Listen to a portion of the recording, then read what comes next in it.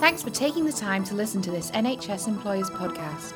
For all the latest NHS HR workforce information, visit www.nhsemployers.org.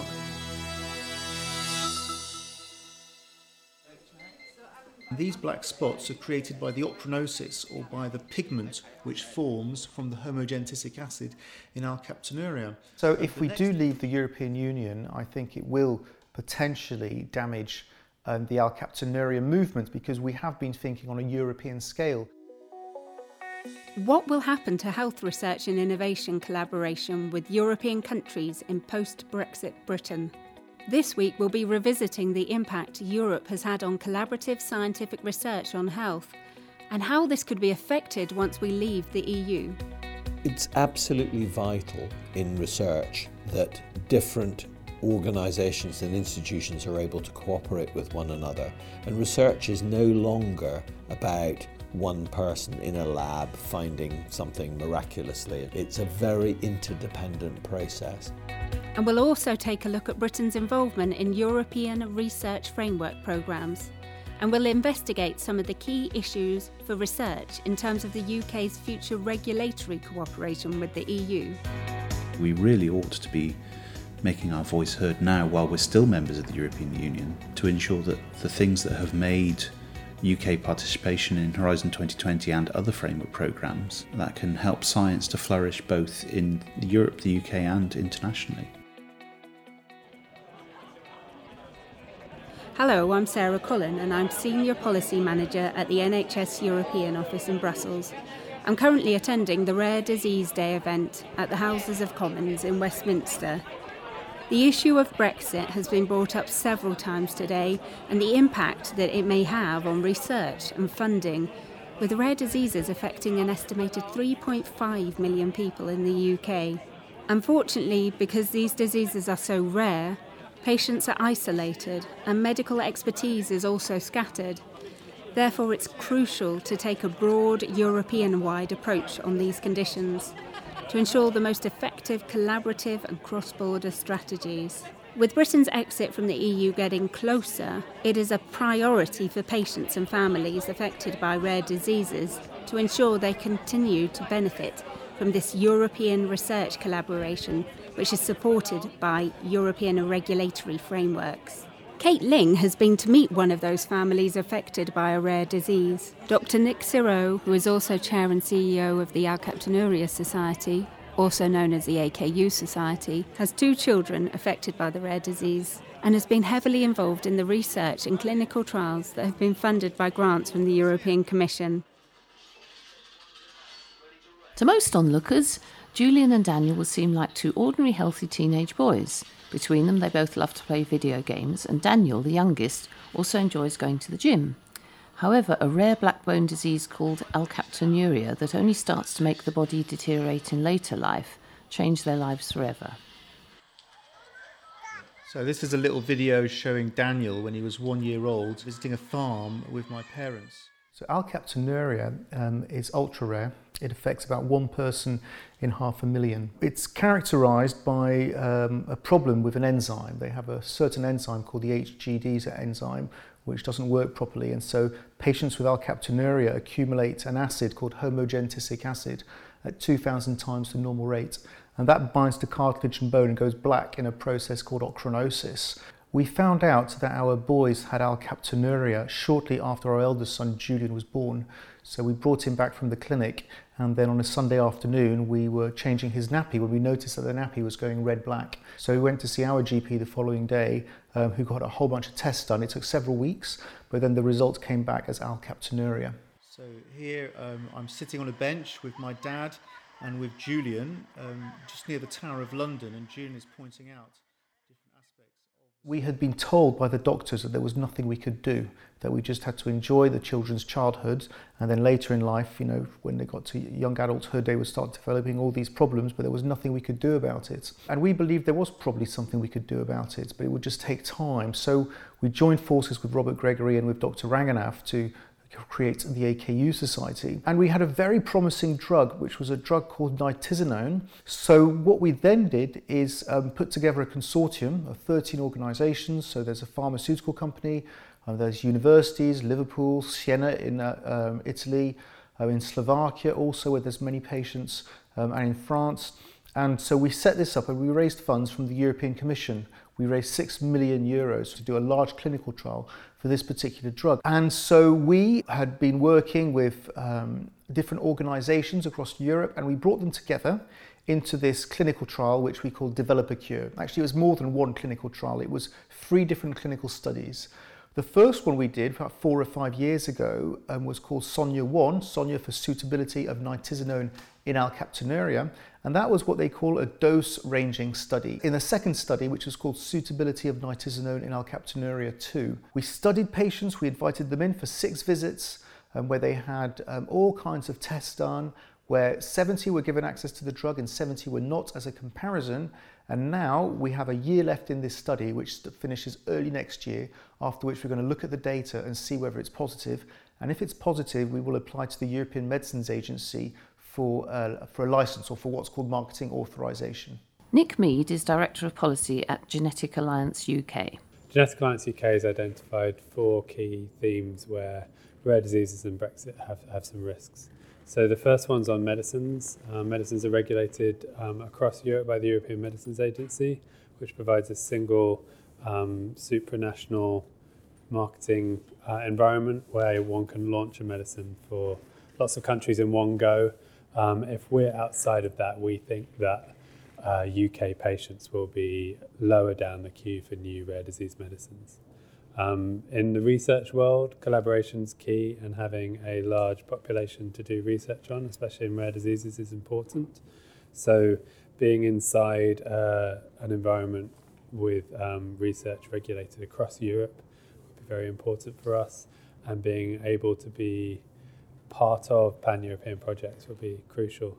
A lot of those 2 pan-European approaches are under threat.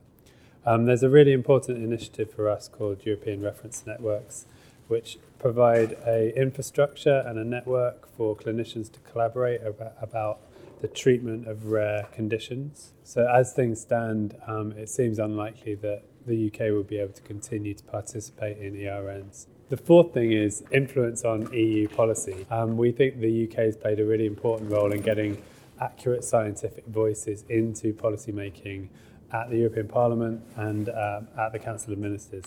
The Brexit Health Alliance brings together different areas that provide healthcare within the UK to safeguard the interests of patients and the healthcare and research they rely on as the UK leaves the EU. The co-chair of the Alliance and Chief Executive of the NHS Confederation, Neil Dixon, highlights the importance of research and what the Brexit Health Alliance is calling for. It's absolutely vital in research that different organisations and institutions are able to cooperate with one another. And research is no longer about one person in a lab finding something miraculously and shouting eureka. That's not how research develops. It's a very interdependent process. And over the last 30 or 40 years, we have become much more dependent on our European friends and colleagues as they have become much more dependent on us to help advance medical and health research in the wider sense. The Brexit Health Alliance wants to see, as far as possible, alignment between our regulatory systems and those of Europe. We want to see preserved the levels of cooperation which have built up over the last 15-20 years on a whole range of areas, particularly around rare diseases where some fantastic cooperation has developed. And we want to see the UK absolutely plugged into the research process. We want an immigration policy within the UK that encourages talent and welcomes talent to come and work here, because we are preeminent in that area. But one of the reasons we're preeminent is that we attract people from all over the world to come and work here. And we want to be that same welcoming place which can actually be at the forefront of the development of medicine and medical innovation anywhere in the world. And Dr. Nick Siro also wants to see alignment between EU regulatory standards on medicine. I think the UK should, as much as possible, continue to align itself with the rules of the European Union for clinical studies and also for medicines, because the EU is a much bigger market than just the UK, and also you can get the scale needed to treat these diseases. So if we do leave the European Union, I think it will potentially damage the alkaptonuria movement, because we have been thinking on a European scale, and if we want to do further trials on new treatments, which are different and potentially better than nitisinone, we would still need to think on a European scale. So it's very important for me to actually be able to find a treatment for this disease, because the boys, Julian is now aged 17, Daniel is now aged 14, and they are getting closer to the years when actually the disease will really start affecting them. So the clock is ticking and we need to get things done. And that's why we're hopeful that this clinical study we're doing will actually hopefully be able to show some positive results. To find out more about the Brexit Health Alliance and to read the briefing paper we have produced on patient access to medical research, visit www.nhsconfed.org/Brexit Health Alliance. Before today's event, I was keen on finding out a bit more about the European Research Framework programmes and some of the scientific research systems that could be affected by Brexit. So I travelled to the Wellcome Trust office, just off Euston Square in London, to meet up with Stuart Pritchard, the EU Affairs Manager at Wellcome. Mind the gap between a train and a platform. This is Euston Square. We're part of a group of 8 scientific organisations in the UK who've collaborated on a piece of research to actually try and understand what UK value to the EU is. And I think it's significant.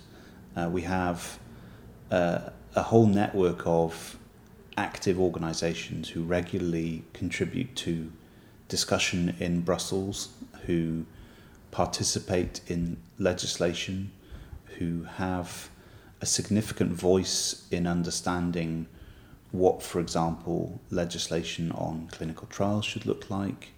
The data protection regulation, there was a strong UK voice in understanding how that should evolve to reflect the needs of medical research, scientific research. With Brexit, obviously that will have a significant impact on the community that we work with and fund. And so we've been working closely with a number of organisations in the UK and elsewhere to understand what those impacts are. And those are obviously in people and migration, funding and collaboration, and also on regulation.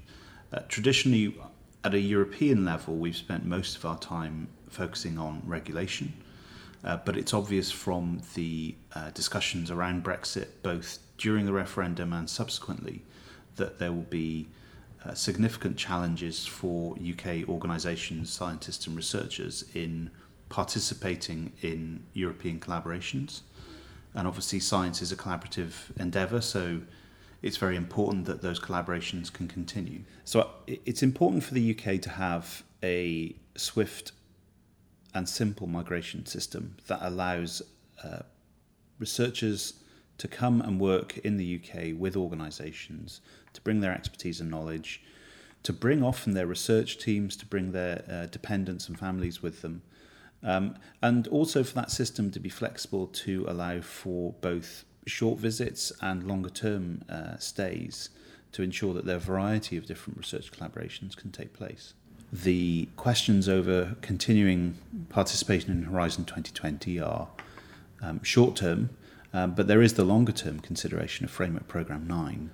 It seems sensible to anticipate that what will happen in Framework Programme 9 will have an impact, will have an influence on UK organisations. So we really ought to be making our voice heard now while we're still members of the European Union, to ensure that the things that have made UK participation in Horizon 2020 and other framework programmes that can endure, that can help science to flourish both in Europe, the UK and internationally. Thanks for listening to this podcast. If you want to know more, please go to our website. You can also subscribe online to the NHS European Office Brexit Bulletin or follow us on Twitter @NHSConfed_EU.